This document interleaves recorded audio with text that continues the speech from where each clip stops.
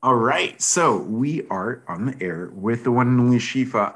Um, Shifa, could you introduce yourself to all the Endeavor staff around the world? Sure. My name is Zakia Shifa, but people call me Shifa by my last name. I know it's probably sounds weird, but we here in Indonesia, most of us only have full name and nickname, so we don't have first name, last name, and I go by Shifa. Nice to meet you all. And what team are you on? How long have you worked at Endeavor? Which office? Oh yeah, yeah. Sorry about that. I'm from Endeavor, Indonesia, part of the ESG team. I joined Endeavor in November 2018, so I'll be a little over 2 years now. I'm managing portfolios, pipeline, whatever the ESG does. Yeah, and I've been enjoying my time here with Endeavor. And you forgot to mention what I think is probably the biggest and best part of any Endeavorian's job, which is Salesforce champion. You were a Salesforce champion, was it last year? Yay! Yes. Oh no, actually, Was it 2 years see, ago? the pandemic makes us forget about the timeline. It was 2019 to 2020, so like mid 2019, and then until 2020 in March Wow. Okay. And that's actually the or May. Yeah. that's what I'd like to talk to you today about because and obviously like I've been waiting to talk about Salesforce on one of these podcasts for a long, long time since I love it, obviously. And I get really inspired by people who also love it. And it's a pity that like people can't see what your Salesforce homepage looks like because you just completely tricked it out with an amazing dashboard and like very actionable. It's beautiful, and you're just an all star when it comes to Salesforce. And I'm curious, how did you get interested in Salesforce in general, like systems and processes? Yeah. So when I joined Endeavor, there were a lot of transitions going on in my office. My MD was transitioning out, a lot of senior staffs were transitioning out.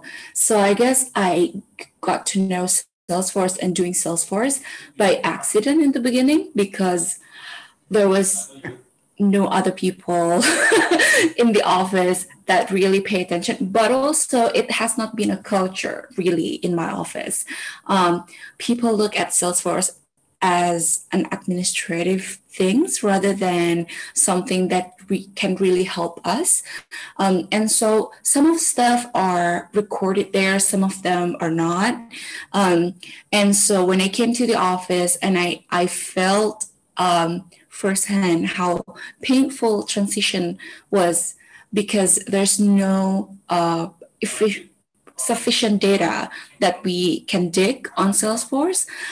I was like, okay, we gotta do this. We gotta be better. We gotta clean this up and to make sure that any transition whatsoever in the future, not that I'm planning to leave Endeavor anytime soon, but if like we do have transition in the future, it's not going to be this painful. This is for our future generation, for our better decision making. So that's how I came to know Salesforce. I never knew Salesforce in my previous jobs before. So it was something new and I found it really interesting. It was in the beginning of we are transitioning into Lightning.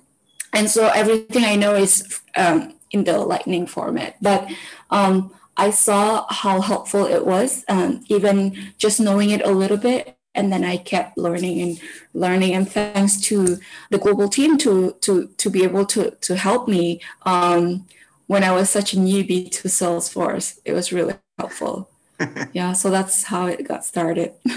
Well, that's a like particular credit to Mac, who was our senior admin at the time, and Sanjay, and now we have Ahmed. I mean, like Endeavor's blessed with just absolutely all star admins, and I'm glad you mentioned the culture was like not super Salesforce driven, data driven. I remember since I've been at Endeavor for like 7 years, and I've been working with the Indonesia office for all that time. And I love Yeah. the Indonesia team. There's a special place in my heart for Indonesia because I was there, lived there for a little bit. And changing a culture is not easy. And that's, yeah, ever since I can remember, that was not the culture. So, like, aside from your own personal interest, how did you go about convincing the people in the office, like, hey, this is actually really important and not so intimidating? Mm. Yeah, especially when I was like the most junior staff that joined Endeavor, it was double challenge for me. But I guess this it was the situation was on my favor because everything was felt like crumbling already. Everything felt like a mess when a lot of people are transitioning. So with that being said, a lot of new initiatives have a room to bloom, right? You know what I mean? So when things are not in status quo, it's easier to bring up new initiatives, new ideas, and a new way of work, new way of doing things. And so I guess that was the situation that happened, and I can say it was in my favor. But other than that, I guess everybody was also feeling how painful the transition was. And I brought this to them and say, hey, this is the only way that we're going to prevent this from happening again.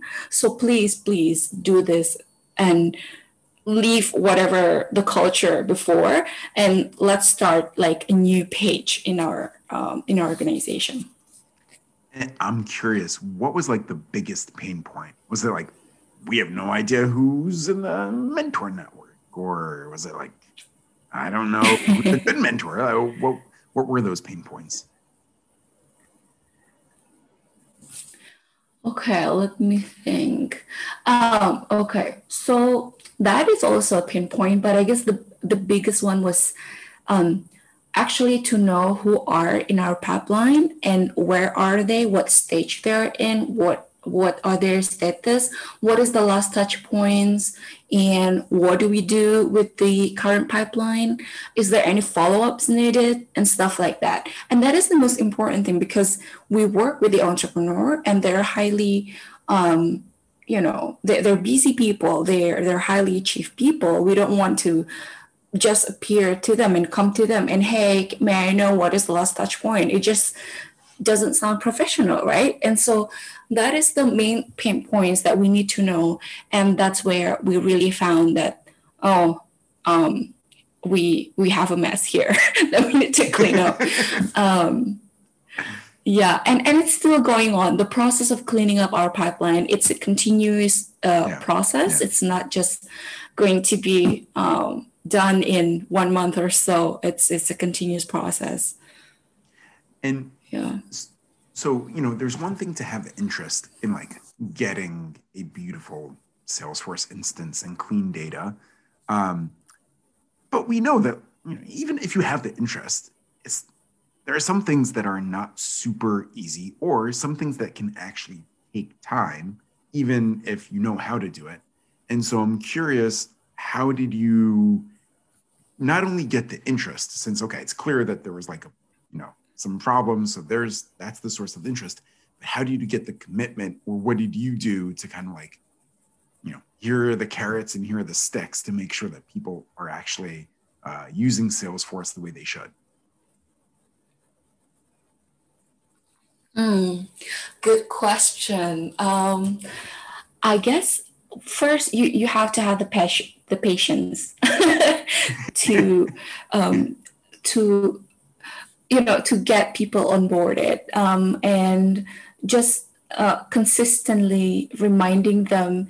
And like we have Excel sheets and all that, and we still do for some exercise which we're not able to do it on Salesforce. But from those Excel sheets, I try to link everything to Salesforce so that hopefully they will get used to it more. So for example, we have a database on our mentor on Excel sheet, but also I put Salesforce link on our active mentor database report on Salesforce on the top line and make sure people see it, and it's highlighted, whatever, but it's there. And so everything we do, I try to show to the team that everything we do is there on Salesforce, and we can get the same insights as we do in Excel sheet, and it's more sustainable because it's always there for the future generation, for people who will come after us and continue this office. So that's one. And then the second, I think, to just get the buy-in from the from my MD as well, and now my director, Davina, that this is important. So when they see this is important, then they will help me to enforce this, that this is important. Other than that, I think just playing with the dashboard and report and show them how beautiful they are, and how helpful as well, to make us more professional. And also, I think that the biggest turning point was when we were able to show our dashboard for our performance to our board members. And they were so blown away, like, whoa, this is something new. Like, you never showed this before. This is awesome. So I guess that was a big push as well from the board. Yeah. That's awesome. I guess it starts from there. I mean, it's now, I wouldn't say it's perfect, as in, how I wish it would be, but we are getting there. And I think it's important for listeners to know, just like the complete transformation. Now you guys, you in particular, constantly pushing us at Global, like, okay, why aren't you guys using Salesforce to the best of your abilities? Or why aren't you using like Open to do, the full selection process, which is just awesome, because I think everybody needs the kick in the pants, and you guys are such a success story that you've got the authority to kind of like demand a really high bar, raise the bar, as everybody's saying now. I know we've got only like 5 minutes left, so I want to touch on a couple of things. First is just at a very high level, like biggest takeaways from Salesforce Champions, since I think there's so much like magic to it, except it's hard to distill in just a PowerPoint. So if you could tell people, give your like Champions pitch. Okay. So I'm so grateful for the opportunity given to me to participate in Salesforce Champion. And I think it was just an awesome program where it opens like a whole new world for me, because I was never a data person or like an admin person. And that was really eye-opening. And it's like opened, or at least let me know that there's a whole new opportunity out there if you wanted to go there. And as in for my job right now, and maybe the skill sets that I have already, this is such a great value added to my skill set. And I'm sure that this is no time wasted. This will be super helpful to add to my portfolio, for my future jobs, or for my future jobs. And so that's from a personal point of view, right? But bigger than that is that this is a great way to really learn what data can do to your office, to make your office more professional, more data driven, and to help everybody actually in your office to be as data driven as you are. And actually this is super helpful. Like if you're MD, this is super helpful for your decision making as well. So there's nothing to lose for you, and this is actually will change a lot of things in your office to a better way. So I guess for MDs out there, like never hesitate to send one of your staff to join Salesforce Champion. It's super worth it. There you go. Perfect. All right. I'm just going to take that clip. I'm going to just like take that and just paste it everywhere on Slack and on WhatsApp and on emails. Everybody should be a champion. But what's great, not only are you the Salesforce champion for Indonesia, but you really assumed almost like a regional role in terms of like showing the power of Salesforce? I know you did trainings with the Vietnam team. So if you could just kind of like quickly highlight some of the regional aspects of Endeavor product and how you've thought about like training people, not just in your office, but in other teams as well. Yeah. I guess, I mean, other than we felt like this is one endeavor, and especially for APAC offices, we were so close. We had like yearly retreat together, and we were very close. I also came about to knowing Salesforce and know how important it is because I felt the pain, right? And it was too much mess when I knew this or started cleaning this after a couple of years of operation. So when I saw a new office like Vietnam, I immediately, what came to my mind was to check whether they're doing things properly on Salesforce. And I talked to them just to make sure that they're doing things properly and just to let them know that this is super beneficial for you. And especially, I mean, they did have some transitions in the past, and hopefully, what they decided to do help them throughout these transitions. So that was why, and they welcomed the idea, and I was happy to do that. It's like my I mean, when you receive something good and you feel the benefit of it, you want to share it to other people. I think that's just natural to do that, right? So that's what happened. All right, so that kind of leads me into the last and final question. Based off of what you just said, I could take a guess, but what is your favorite Endeavor value? Yeah, I kind of spilled a little bit there, but my favorite endeavor value will be pay it forward. um, just because I feel like this is something that I've lived for a long time, and it's it's not only giving me the joy that I never expected, but also it's amazing how it can change other people's in a way that we didn't know before. Um, and when I first joined Endeavor, I was so humbled by meeting all these awesome mentors, board members, and entrepreneurs who come here not only to, of course, we're a mission-driven organization, but not only to that mission, but they just good people in deep in their heart. They're very, very good people, and they just want to be helpful to other people. And that has been a culture that we can be proud of here at Endeavor. And one evidence that I can tell is, for example, one of my new recently selected EEs, in our onboarding call. Remember, in our onboarding call, he already asked, "What can he do back to give back to Endeavor?" And I was like, "Wow." Yeah. So I guess people can smell that culture already, and it's been very rewarding and humbling experience to be able to be in this ecosystem and to be surrounded by these awesome people. All right. So with that, I'm just going to volunteer you to, do any Salesforce mentoring at for any office at any, time of day. Just go to Syifa. She wants to pay it forward. This was so much fun.